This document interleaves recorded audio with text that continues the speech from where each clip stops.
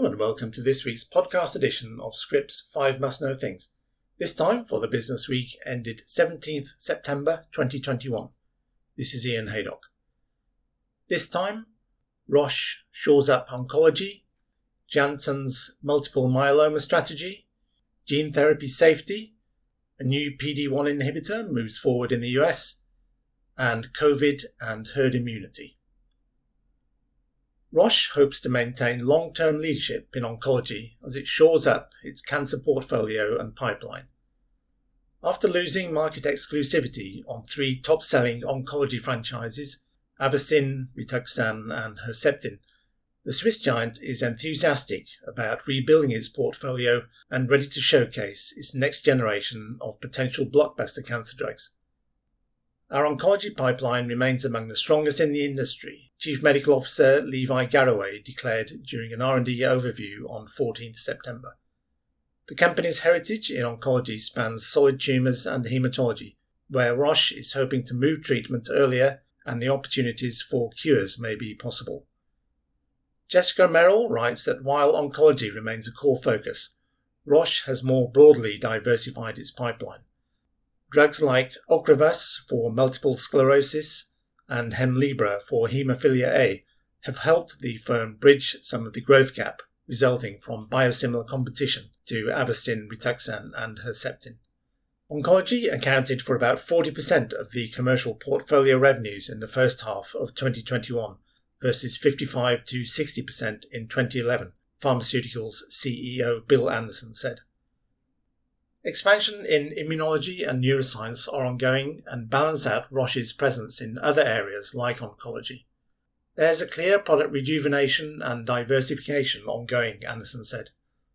One of the company's big potential near-term growth drivers is in neuroscience, with gantenerumab, a beta-amyloid antibody for Alzheimer's disease, but management did not have any material updates for investors about the regulatory filing strategy.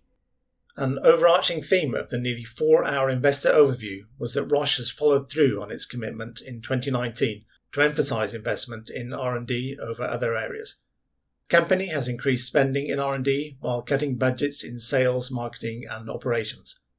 A big part of Roche's R&D revamp has involved improving productivity at the same time, streamlining operations and investing in analytics, leveraging the company's expertise in diagnostics and biomarkers as well, a strategy it has been emphasising for years. Multiple myeloma is all about combination regimens, but Janssen is bringing forward new therapies with promising single-agent activity with the goal of shaking up existing regimens and curing patients early in their disease. Mark Wildegust, who's Vice President of Global Medical Affairs in Janssen's Oncology Group, explained to Scrip's Mandy Jackson how the Johnson & Johnson subsidiary is building on its success with the CD38 inhibitor Darzalex with curative regimens in mind. Darzalex and its subcutaneously administered version Darzalex Faspro are approved in 6 different multiple myeloma indications, including as a monotherapy in the 4th line or later, and in combination with various standard of care drugs in newly diagnosed autologous stem cell transplant ineligible or transplant eligible patients. Janssen is taking a similar route from later lines to earlier lines of treatment with the 3 lead programs in its myeloma research and development pipeline, but with the intention of testing the assets in combination with each other to drive better responses. Janssen's lead investigational stage program is the BCMA targeting CAR-T therapy Cilta-cel. The autologous product, developed in partnership with Legend Biotech, is awaiting a US FDA approval decision expected by 29th November. Multiple clinical trials are ongoing to test Cilta-cel in earlier lines of therapy and in combination with other agents. Following close behind, Janssen is testing 2 bispecific T-cell engagers in phase 1 and 2 clinical trials. The BCMA and CD3 targeting teclistamab and talquetamab, which targets GPRC5D on myeloma cells and CD3 on T cells. The T-cell recruiting monoclonal antibodies offer an off-the-shelf alternative to autologous CAR-T therapies like Cilta-cel that take weeks to manufacture from individual patients' own T cells. We've got this critical mass now of novel therapies, so I think we are on that precipice of being able to build those regimens toward a cure, Wildegast said. At earlier stages of development, Janssen's pipeline includes allogeneic CAR-T therapies and trispecific antibodies.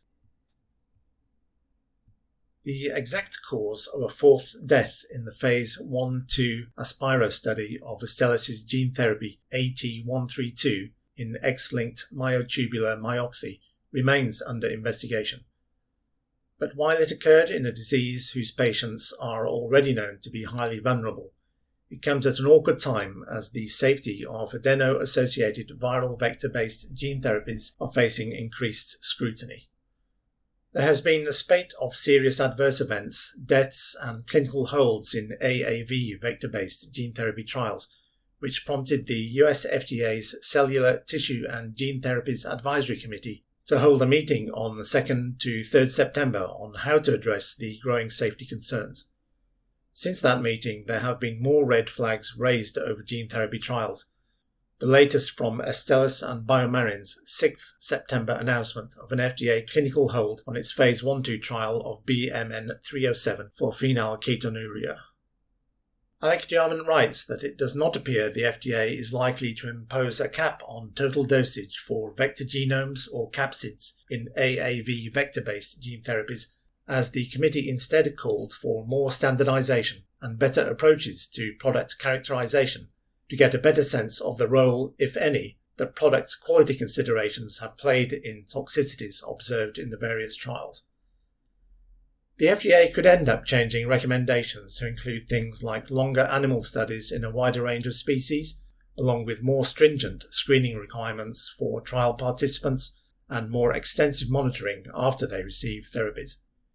In a July 2020 letter in Human Gene Therapy, University of Florida professor of genetics Aaron Srivastava pointed to adverse events occurring in patients receiving higher doses of AAV2 gene therapies, as well as AT132, which is an AAV8-based product.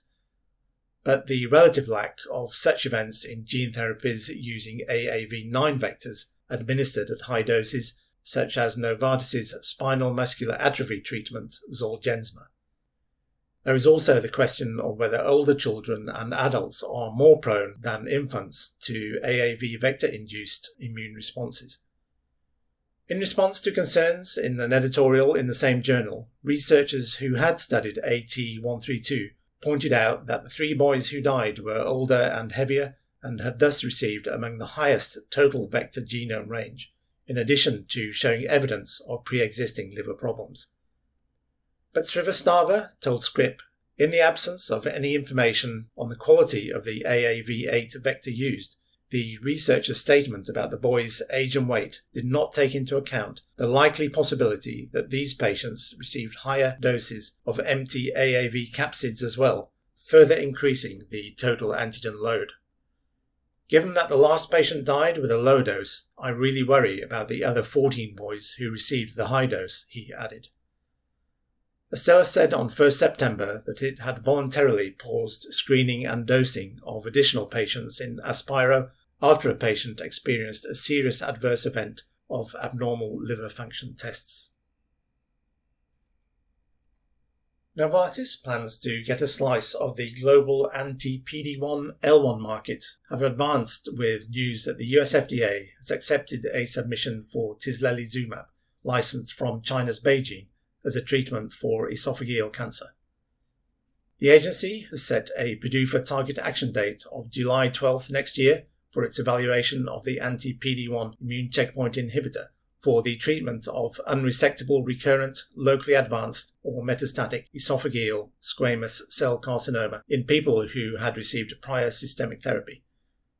The BLA, filed by BeiGene on behalf of Novartis, is based on data from the Phase 3 Rationale 302 trial, which demonstrated a 30% reduction in the risk of death and extended median overall survival by 2.3 months compared to chemotherapy in people with ESCC who had received prior therapy. Novartis acquired ex-China rights to tislelizumab earlier this year, paying $650 million up front. The Swiss major switched its attentions to the drug after its own anti-PD-1 candidate, spartalizumab, came unstuck in a phase 3 trial in melanoma, when a triple combo of the checkpoint inhibitor with Tafinlar and Mekinist failed to meet the primary endpoint of progression-free survival when compared with the BRAF-MEK combination. Jeff Legos, Novartis' global head of oncology and hematology development, told Scrip's Kevin Grogan that it represented a major milestone when the FDA elects to accept a file for review, especially as it marked the first ex-China regulatory filing for tislelizumab. The therapy has already been approved for a number of indications within China, including as a first-line treatment for advanced squamous and non-squamous non-small cell lung cancer in combination with chemotherapy.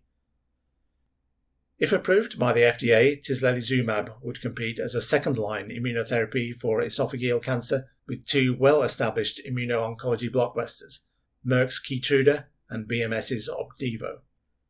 Both of these are also approved as first-line treatments in combination with chemotherapy in esophageal cancer patients, regardless of PD-L1 status. Finally, herd immunity against COVID-19 may well be an illusion, a leading public health expert has asserted, suggesting that the world should instead aim for disease immunity as it makes efforts to steer its way out of the pandemic, now in its second year. At a media programme organised by MSD, as Merck & Co is known outside North America, Professor Tiki Pangestu, co-chair of the Asia-Pacific Immunisation Coalition and chair of the board of directors of the Asia-Pacific Leaders Malaria Alliance, said that herd immunity for COVID-19 may not be achievable, especially with the global spread of the highly contagious Delta strain. Herd immunity is essentially the indirect protection from an infectious disease that occurs when a population is immune, either through vaccination or immunity developed through previous infection. The Delta variant has an R0, which is the basic reproduction number, of close to 8. That's approaching measles, and to achieve 95% herd immunity, in my view, that's a myth.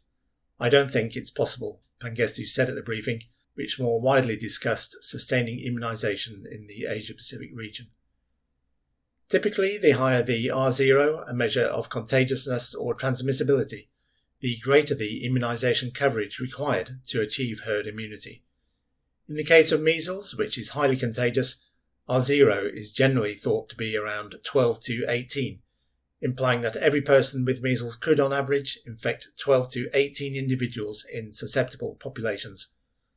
Herd immunity against measles requires about 95% of a population to be vaccinated.